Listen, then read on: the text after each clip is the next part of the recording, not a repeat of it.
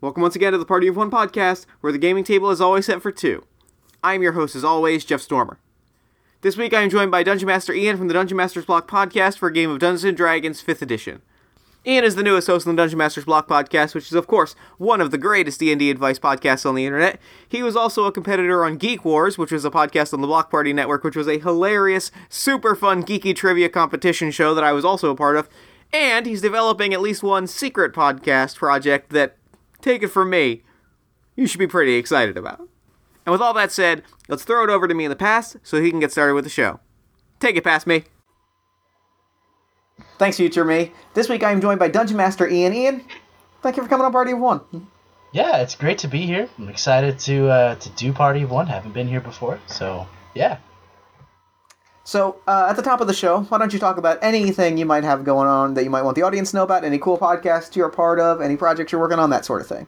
Yeah, so I am actually the newest host on the ever-popular Dungeon Masters Block. So if you do ever want to check that out, that would be awesome. I'd love to hear from you. The other thing that I'm working on is a pod that you and I are both on called the Geek Wars podcast. It's a lot of fun, lots of trivia, all that good stuff too.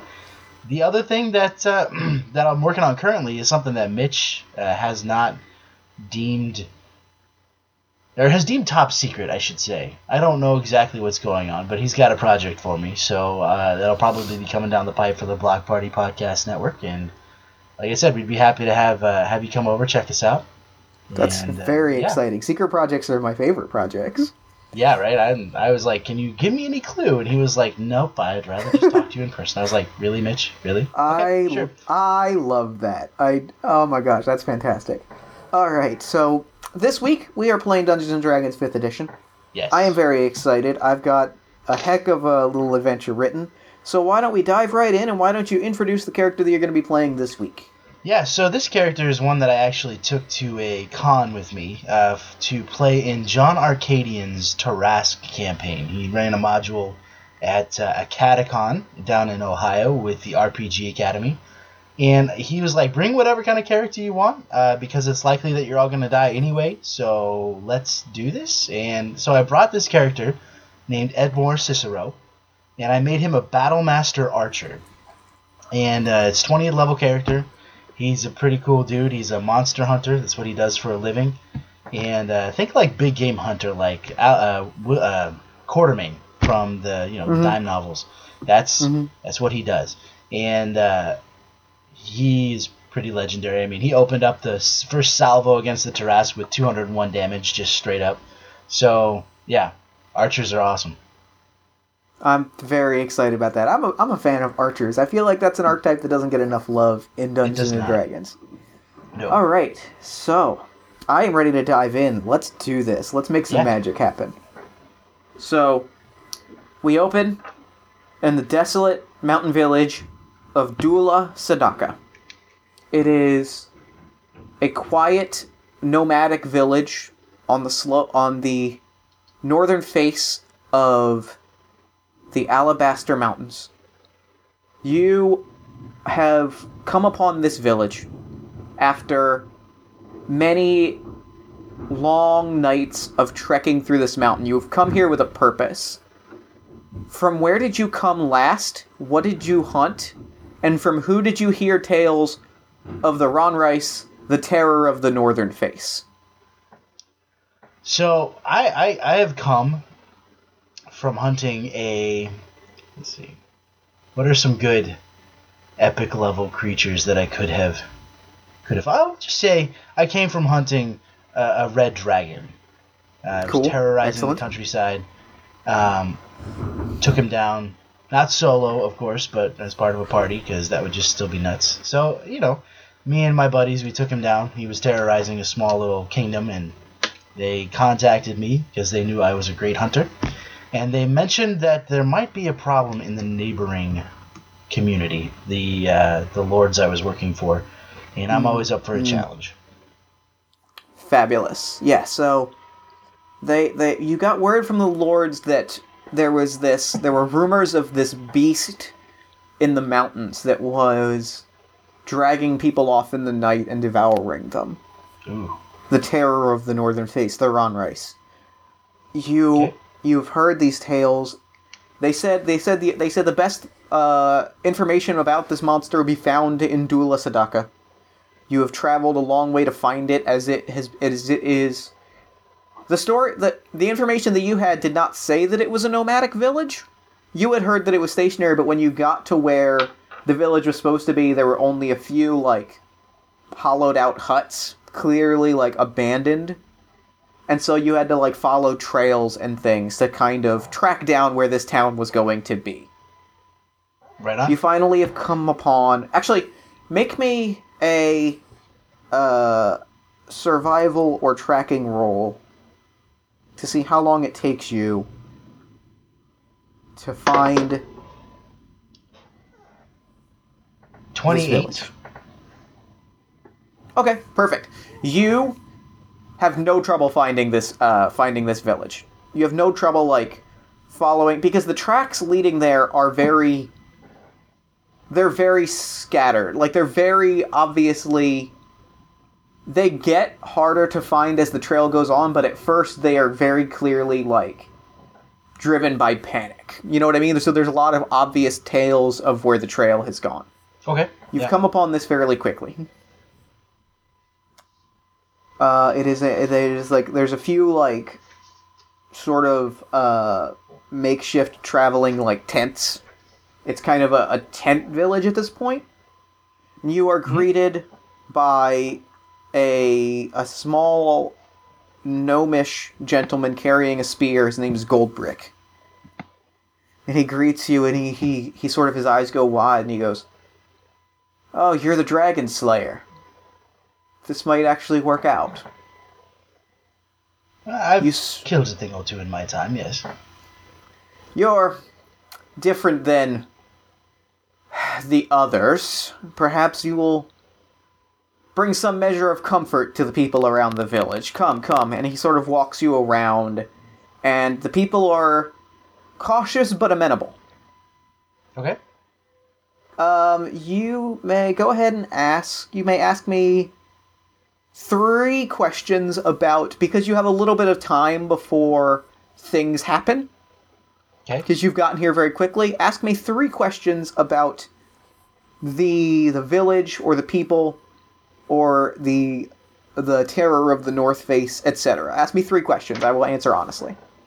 So 3 questions. What time of day and what area of time... Well, okay. So what time of day does the Northern Terror usually, or the Terror of the Northern Face usually attack? And from what direction? So you're kind of asking around about this, and everybody is very... The way that everybody speaks is sort of with a marked whisper. Okay. Everybody speaks very... with intent and in a whisper, as they say, "The beast strikes during the day, when the sun is highest, and when the sounds of life are most prominent. We have figured out that if we stay quiet and mobile, we stay safe. But the beast strikes during the day, and it comes from all directions, but from the upper slopes. So the direction would be from above." And where have the attacks landed most frequently? In which part of the village? Well, while we were stationary, the attacks came most notably in sort of the town square where people were most populated. They were definitely attacks made with intent, and with, they were the attacks of a hunter picking on prey when it was most populated and most defenseless. This was something attacking with tactics. So the town square, and so other sort of very populated areas where it could easily grab someone and be gone. And what is his primary prey? Which people does it usually choose to take first, if it can have its way?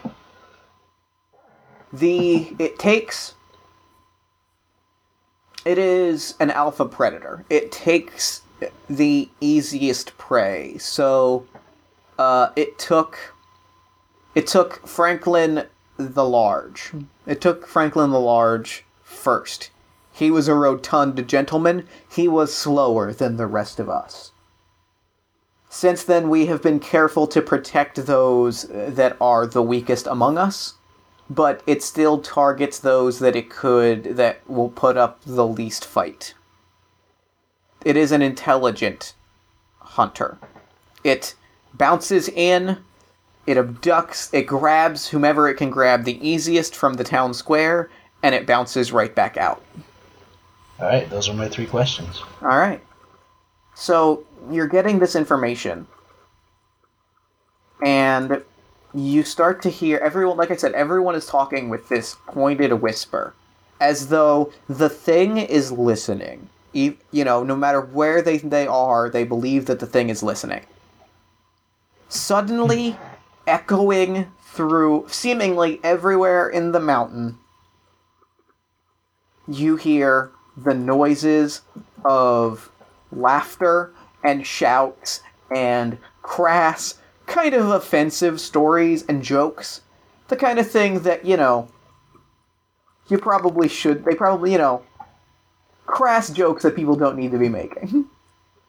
You hear this sort of laughter coming from, echoing all around the mountain, in stark contrast to the quiet whispers of the townfolk. You see a party of quote-unquote professional hunters have sort of rolled up. One of them on horseback, the other sort of following behind. The other sort of following behind on foot, making a big huff. One of them kind of they start haggling with shopkeepers. One of them knocks over a table because he gets offended. They're making a big loud stink of things. Do I recognize anything about them? Have I seen... is it a hunter's guild that I would be familiar with or something like that? Make me a perception roll. Perception.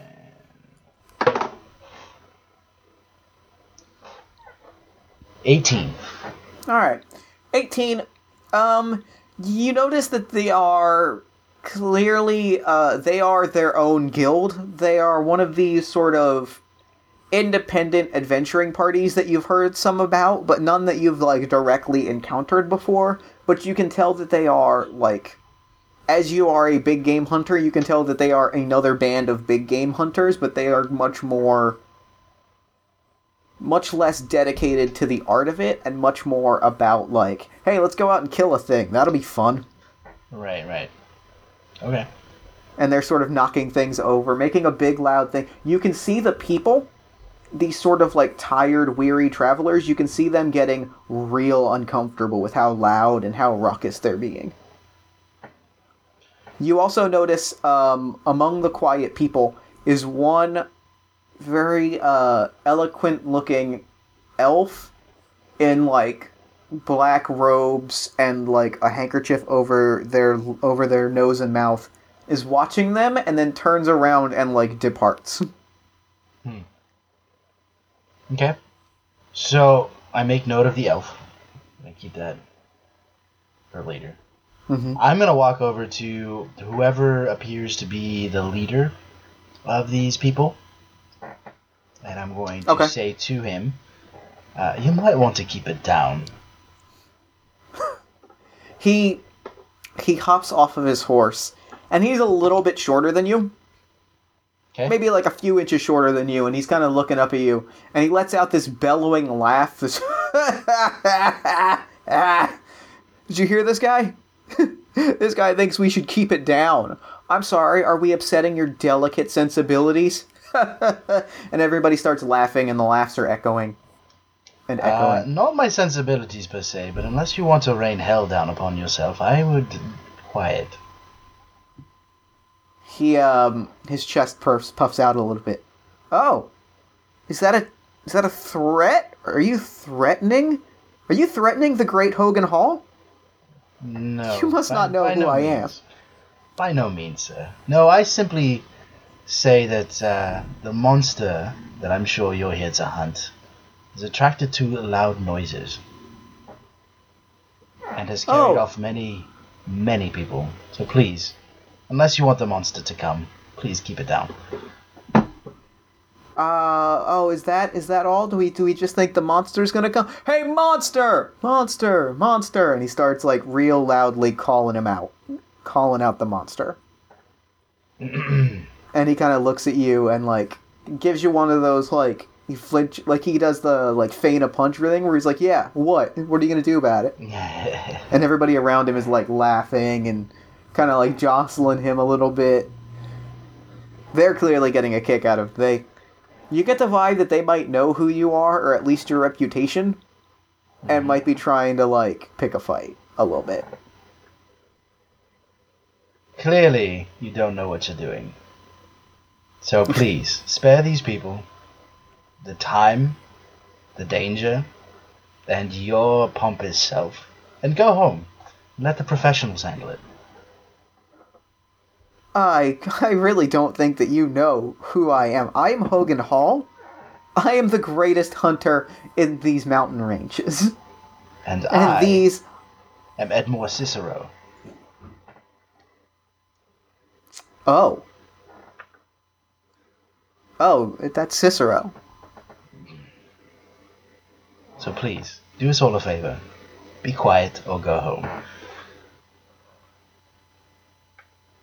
I think at that moment, the others sort of, like, quiet down after they hear your name. They know you.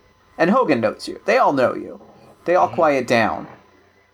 Everybody starts to turn around and starts to, like, the guy that knocked over the cart starts to, like, pick up the cart a little bit. That's more like it, sis. Your name is Hogan, is it not? And what brought you here exactly?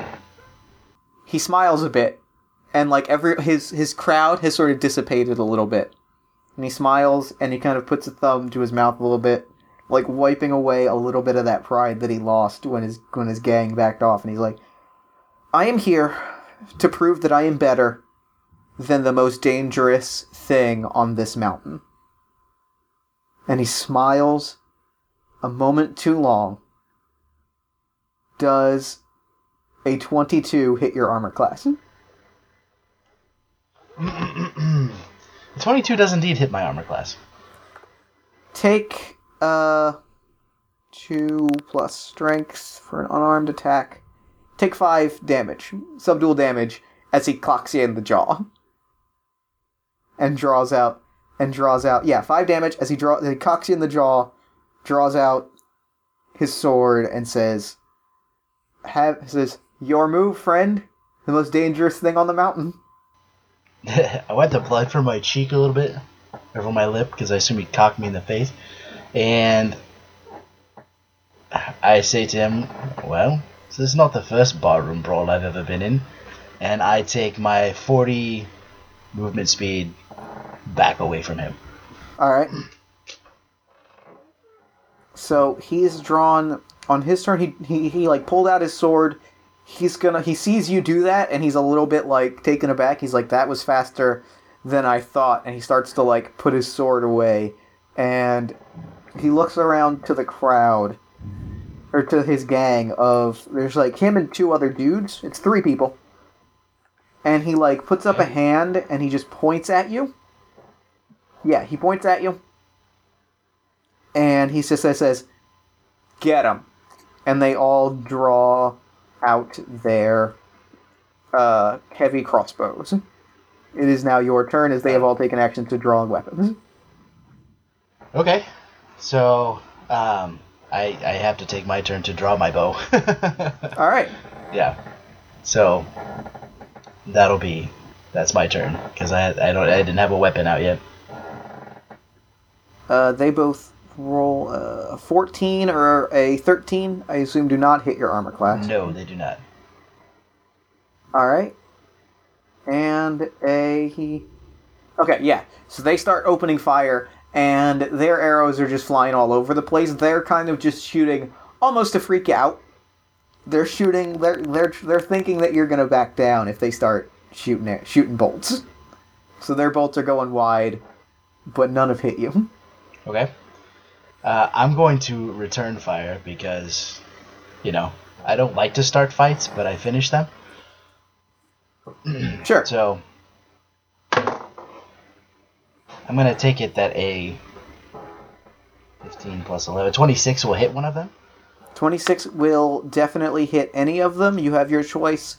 There is Hogan, who is wearing armor, who's wearing proper armor, and then the two others are wearing sort of like the two smaller guys in the back are wearing splint mail, and he is wearing more plate mail.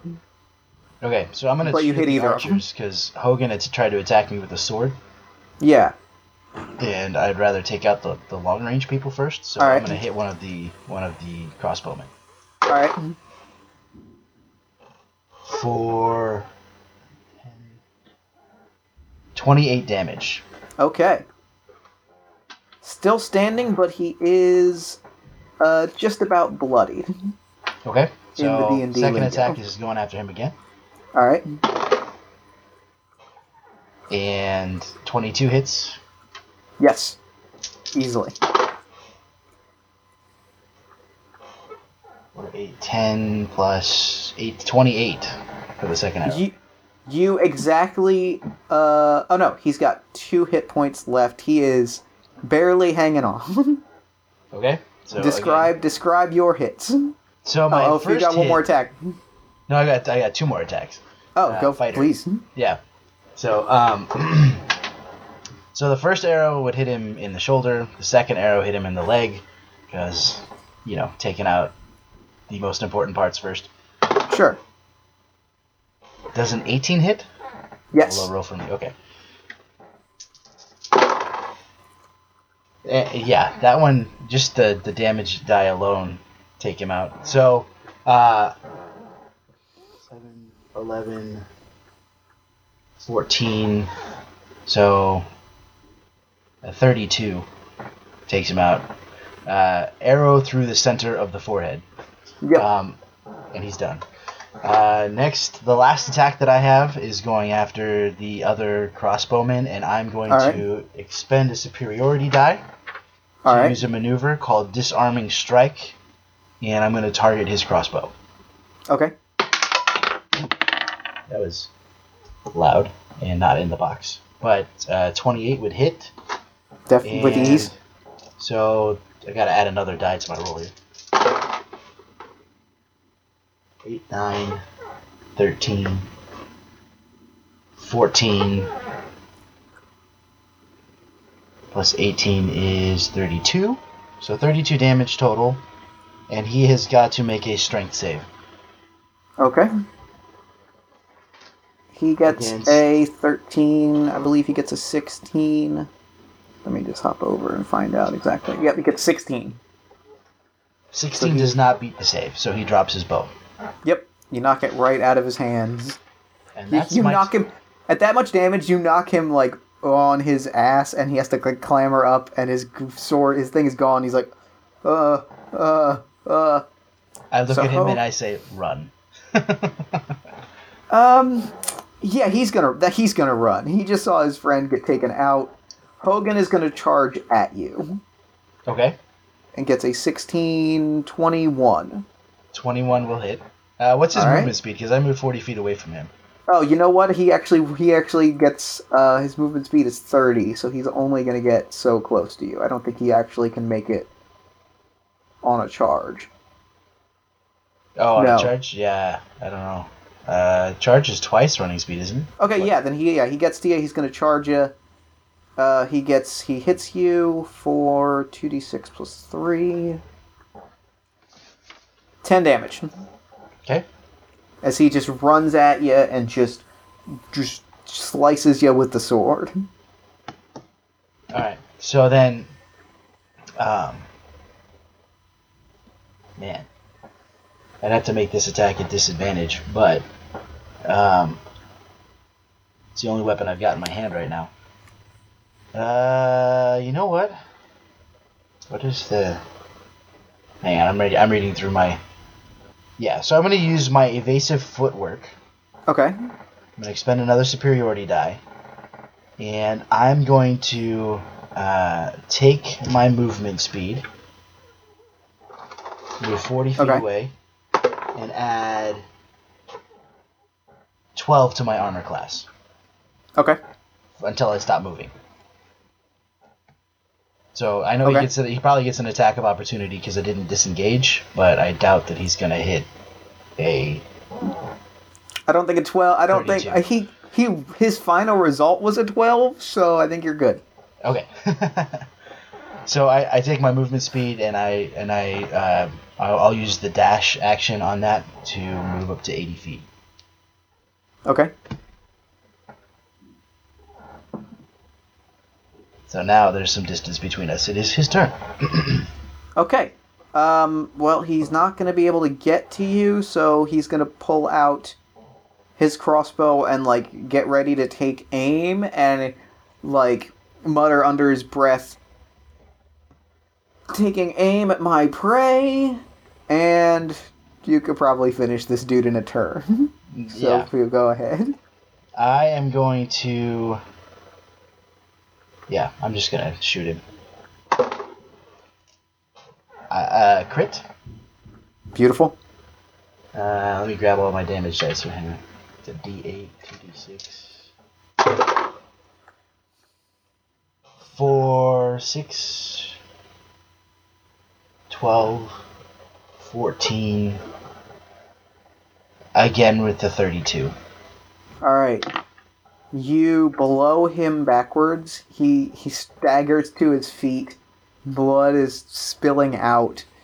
And he's just like shaking his head like, huh?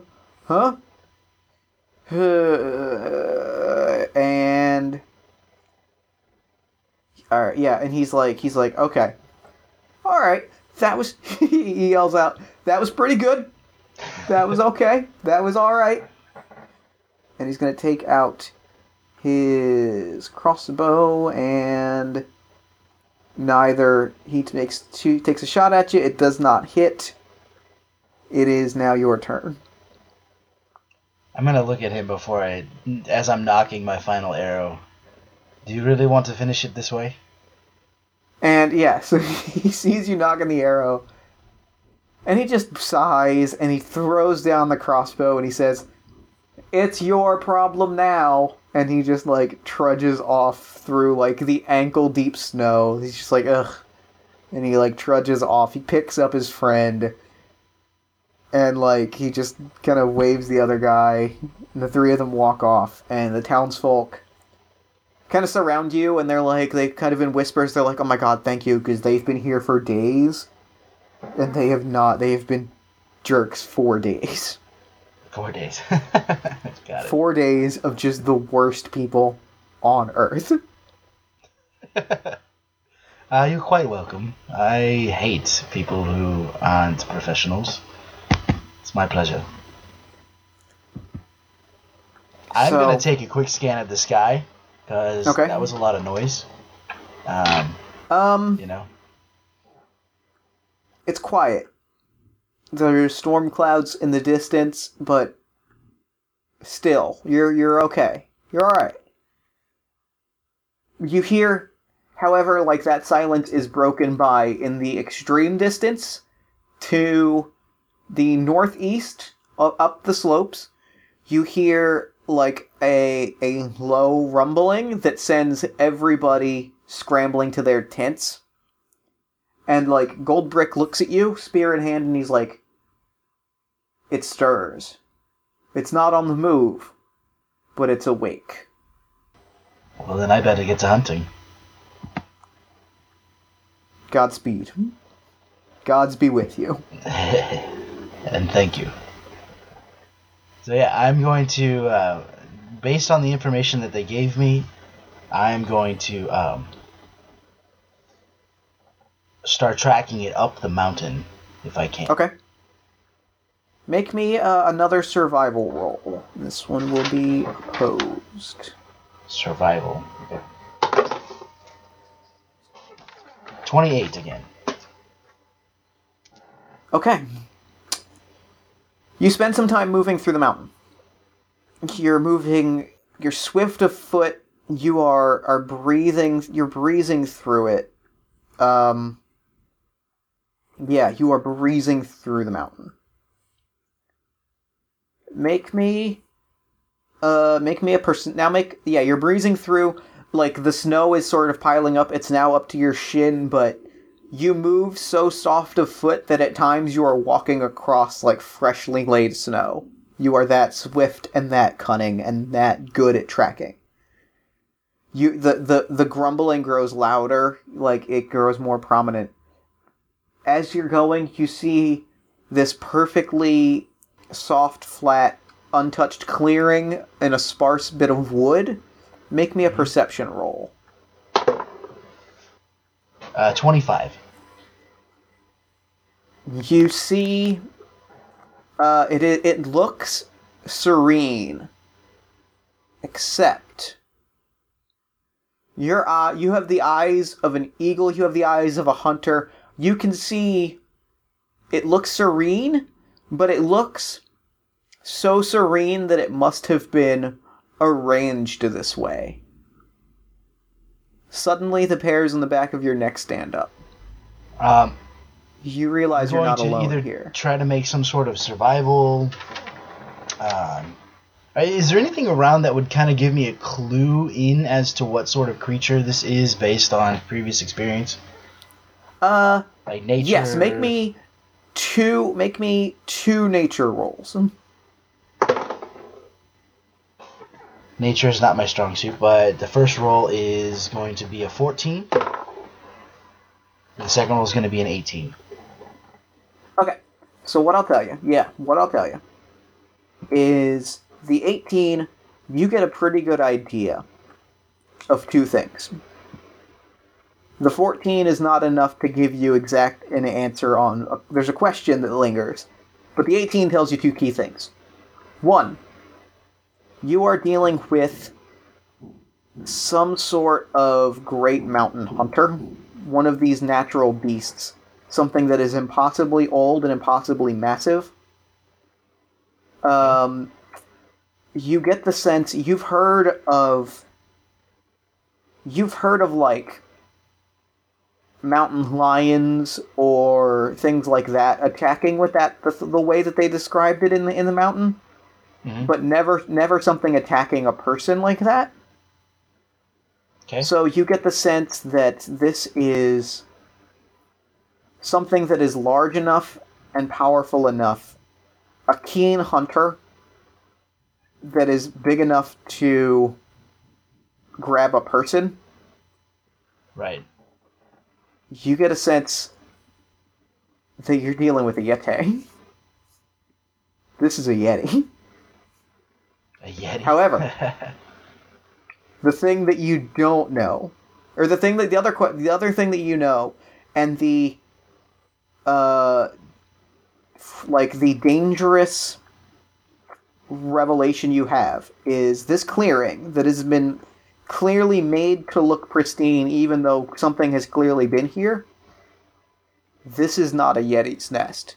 Whatever is here and whatever you know to be watching you at this moment is not a Yeti.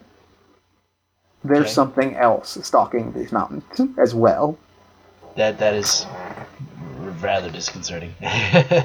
Roll me initiative. Okay. Because I need to see if something happens. My initiative is plus 10, so 21. What is your dex bonus? 5. Okay. Yeah, so you are here. What happens is, because you just... I'm trying to remember if you made that perception roll or not. I had a 14 and an 18 for my perception. Yeah, you did make the perception you made before that. You did make. So yeah, you made that perception roll. So what you see is lurking in the upper branches of a tree is that same elf in the black, though the elf is now changed into snowy white to blend in with the snow environment. Mm-hmm. That elf is watching you from a tree with a light crossbow in hand aimed at you. Okay. And it is your turn. I'm gonna hold my action until I see what's going down. Because as Edmore's character, he's very cautious in general, and he doesn't like to start a fight. So he's going to. Yeah, I'm gonna hold my action until I see what exactly the threat is. Okay. Yeah. He is going to attempt to. I'm gonna say he's going to. Okay. Then actually, because that is the exact right response to this, he lunges from the tree and lunges at you, and the two of you, roll on the ground. Make me a social roll, charisma or diplomacy to get some information out of him as he's diving at you from the tree branch, right? He throws his crossbow, he pulls out a short sword, and now he has it to your neck. Okay, so I'm making a diplomacy roll, you said? Yeah. Okay. Alright, so charisma. 19? That's okay. +1 for me. He rolled a 4, so you've won him over. Okay. He's got the knife to your throat, and in a whisper that seems so quiet it does not bother the branches of the trees, he says to you, "Do you think you can take it?" Depends on what it is, but I haven't met a creature that's bested me yet. And he says to you, "That crowd in the town, they were ill-prepared. You showed them that." And he hops up off of you, and he puts away his short sword, and he offers you his hand. And he brings you up. I dust myself off because the snow is cold.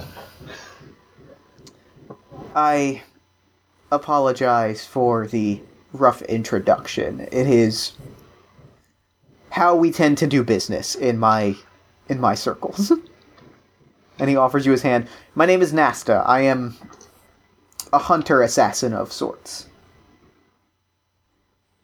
Well, I am Edmore Cicero, a hunter by profession. And he guides you silently back through the woods to a small, one-person campsite where he is set up apart from the town. Okay. And he says, "I've been tracking this thing for a little while. I've been following the rumors, much like I assume you've been following the rumors." Yes. If I'm being honest, though, I think this may be outside of my expertise. I think this may call for someone more trained in the hunt, like yourself. But what leads you to that conclusion? Well, see, Hogan and his band were not the first to come through here, but they were the first to hang around. Partially because I think they were afraid to actually go into the northern slopes. Unfortunately, none of those that have gone into the northern slopes have come back. And while I am very good at my job, and he kind of smiles, and you look over the serene area that a less skilled hunter would have walked dead into this trap. He smiles and he's like, "I'm very good at my job. I don't think that merely drawing the Yeti into a trap is going to be enough. Do you catch my drift? This thing is dangerous. I've studied Yetis before, but this is not a normal Yeti. This is a worse thing. This is smarter and bigger and scarier. I think I'm feeling a little out of my depth, if I'm being honest." That's all right. At least you were professional enough to know that you were out of your depth. Though I think 2 bows stand a better chance than 1, if I'm being honest. I like where your head's at. But I suspect I may be... Here's what I don't want... I'm going to level with you and say I don't want to face this thing head on. It's not my style. But what I'll do for you is this. And he kind of like waves his hands to the trap that he's laid, and he says, I can help make you a trap. We can draw this thing in, you'll get the jump on it. This is where I thrive. So what I'm going to offer you, Ian the player, is in leading into this big boss battle that we're about to have as you face off against the ancient and powerful Yeti. Because you did not engage the assassin in combat and thusly did not have to fight him, I'm going to give you 3 advantages that you can lay out in this fight. 3 things that allow you to set the fight on your terms. Yeah, I'm going to want at least something that will slow, even if it is ever so temporarily, its movement. So that way I can, get as many shots on it as I possibly can. Sure. Before it can get within closing distance. Because if this thing is a Yeti, I don't want it to hit me. This guy is based, Edmore is based all on mobility and all that kind of thing. So, with that in mind, some sort of snare to hold its leg or something of that nature to limit its movement speed for as long as you deem appropriate. Sure. My first advantage. He lays out like a rope trap, and he's like, this should. And he's kind of watching this guy. He's like, it should catch this if we are just right in how we draw it out. Okay. Some sort of snow camouflage, if that's at all possible, because it is snowing. Oh, wait, no, I can glamour my armor. Never mind. I forgot about that. So I can make it white. So, let me see. Second, we will go with some sort of... he's an assassin, so I'm going to want to see if he has some sort of trap that he can set up that's like poison barbs or something like that. Well, yeah, what he has actually is he offers it to you. He has a poison that you can put on your arrows to poison the thing. Because he's like, what I've got is like poison that I put on my arrows. So you can have that if you think it'll help you. Yeah, so then I have a thing that I'll give you that effect when you shoot your arrow at him. And I'll give you three arrows of that. Like I said, I want to limit his mobility as much as I can. The rope trap, the poison. I want to set up some sort of device or some sort of not trap per se, but something to funnel it into like a bottleneck of sorts, where I would have the high ground. I'll give you the high ground. So what happens is, Nasta like points you to a ledge, where he's like, it won't last for long because this thing is a jumper. But he points you to a ledge and says you'll have the high ground for at least a few shots. Okay. So what I'll give you is, the high ground, which will give you advantage on ranged attacks until he gets on level ground with you. Alright. That's yeah. Okay. That works for me.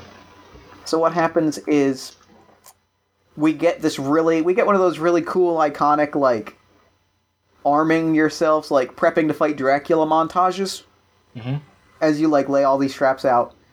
And the assassin, Nasta, looks at you.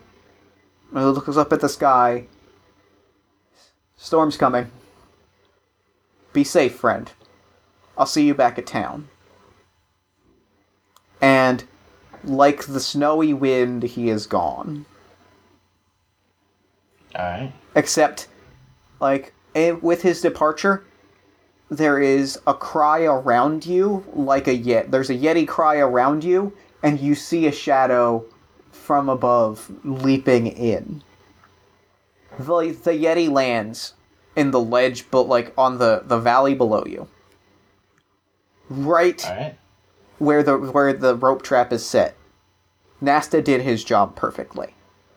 The rope trap grabs his ankles. Now let me describe the exact Yeti that you're looking at. Because it's not just a Yeti. Okay. This thing lands, and it is huge. It is 30 feet tall. What? It is hulking with muscles. It is intelligent, because you see that it's been wrapping wounds in bandages, so it's kind of like bandaged up a little bit.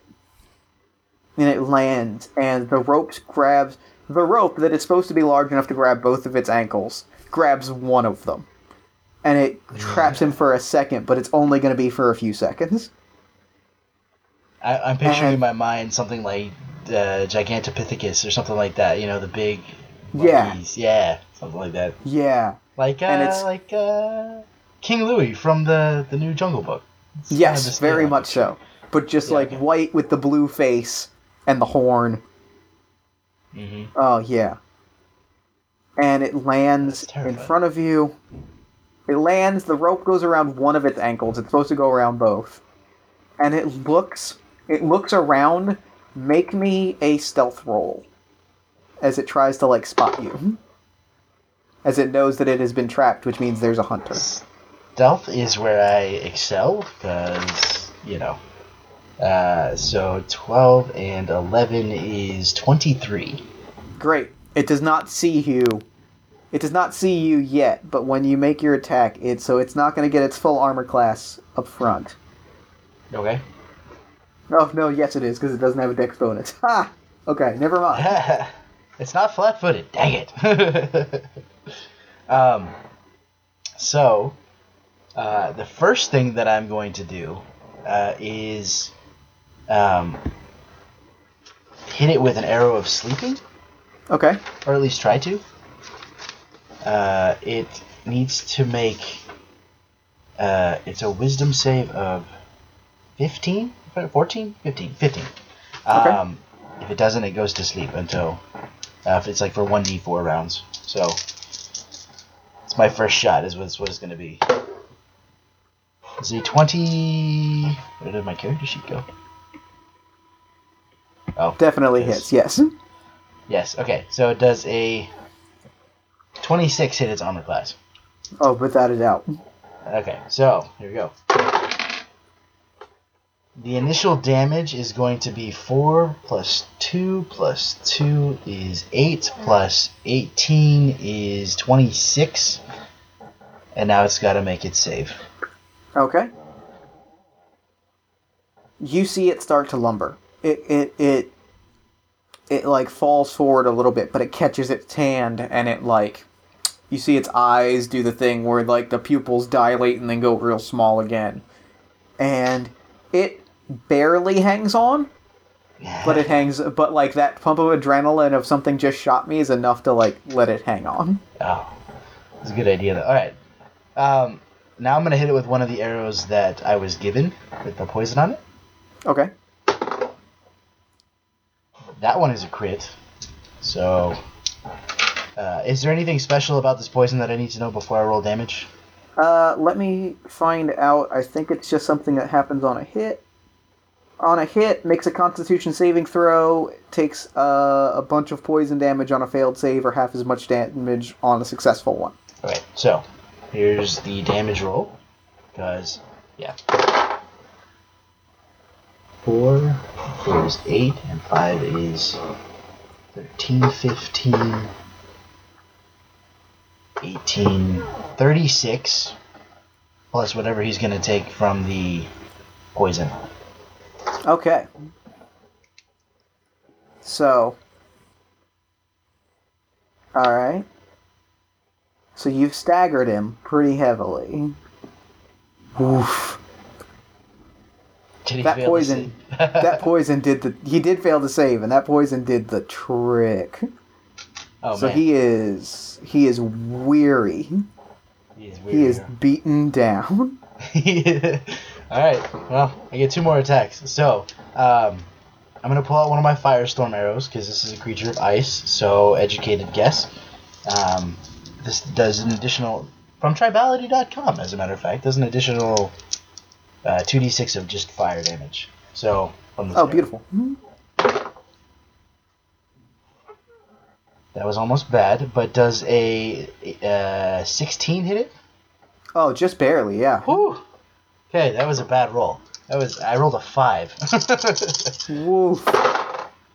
I love that a 5 is still just barely hits. Like that makes me feel really excited about how this fight is going. Yeah, well, I got a plus 11 to hit, so yeah. So 12 fire damage, so we got max on that. And for the bow, it's going to be 12, 15, and 18 is 33. Okay. With that flaming arrow, it punctures the Yeti's throat. The traps worked, the poison worked. You have felled an abominable Yeti. Oh, wow. You may add that to your hunter's reputation. You stand on this ledge, you look down upon your successful quarry, and you smile. And, like, you feel the warmth of having saved these people, Mm-hmm. and you feel the warmth of, like, a hunt well done, and you feel that warm, wet dripping down the back of your neck? What is that? Is that blood? Why is there blood dripping down the back of your neck? Is it... I don't know. Hold on. 7... Does a 20... Is it because a 24 hits your armor class? A 24 does indeed hit my armor class, because That would be why you feel that warm bloody feeling is you put your hand back to feel the warmth, and there's a bolt. Right in the back. It struck you so quickly and silently that you didn't fully realize that it had hit you. Okay. Make a Constitution saving throw.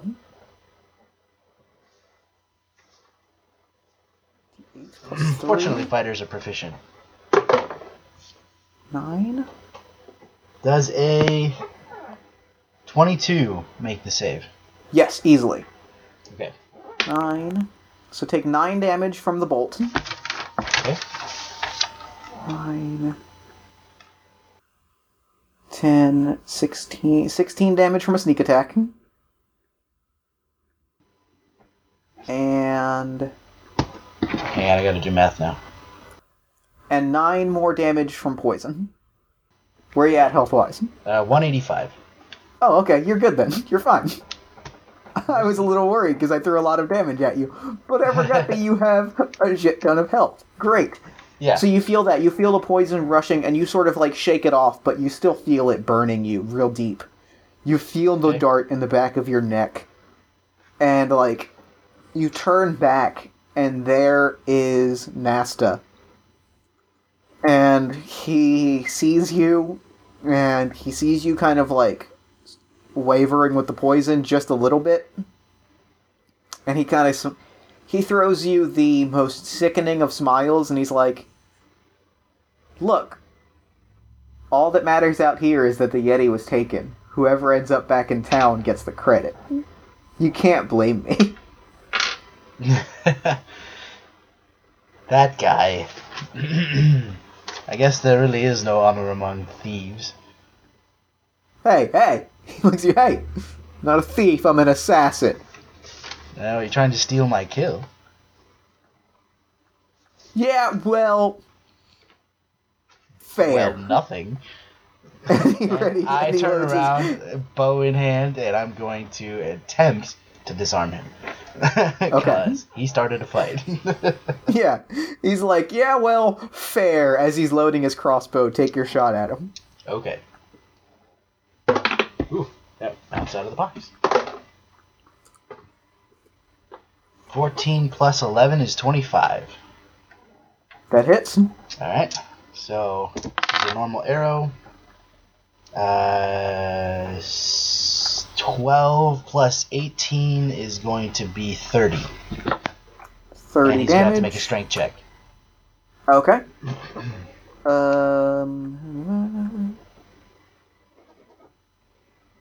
8. No, that definitely fails. That definitely fails. Yeah, it's 8. The check is 8 plus my proficiency, which is 14, plus my dex modifier, which would make it 19. So yeah, you shoot the crossbow squarely out of his hand. It goes flying. He is going to attempt to descend into the shadows. He's going to make a stealth roll. I have 3 more attacks. Oh yeah, right. Go. Oh, I'm sorry. I forgot that you're going to just destroy this man in a round. Yes, go ahead. I'm going to take one of the poison arrows that he gave me, and I'm going to give him a taste of his own medicine. Womp womp. And he's going to get hit for sure. Sure. Because I rolled a 29. He is going to take. Let's see, 9, 12. He's going to take another 30 damage. Okay. Plus, he's got to make that Constitution save, whatever he's got there. He gets a 10, 12. He has to make it. He does not succeed. Oh, he's done. He is. Yep, he is exactly done. You shoot him with the poison arrow, and he kind of smiles at you, and he just points up one finger. Well played. Well played. And he just falls backwards into the snow. Yeah. So then I'm going to make the trek back down the mountain, assuming nothing else decides to attack me. Nope, nothing else attacks you. You've come back to the town. People are overjoyed to discover that you have felled the Yeti. People are overjoyed to hear that they can return to their village. And, yeah, so Goldbrick, he brings you into his hut. And he says, "Thank you. I am sorry that we can't offer you much, but I can tell you that if ever you were to find yourself in the mountain again, you have a home. You have a home in Dula Sadaka." Thank you very much. And don't worry about payment. I mean, the thrill of the hunt is enough for me. And he leans in and he says, "Oh, well then perhaps I do have a payment for you." And he kind of leans in and he says, "Have you heard tale of the mountain dragon?"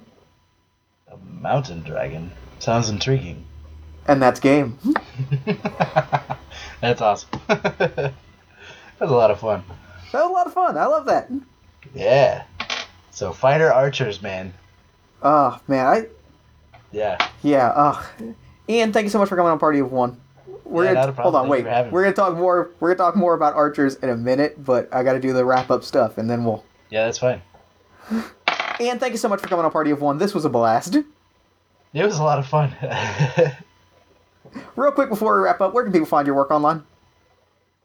You can actually go to either Facebook or Twitter. Search the Dungeon Masters block on Facebook. You can also search DMs_block at DMsBlock on Twitter. And you can also go to our Patreon, which just go to Patreon and search the Block Party Podcast Network.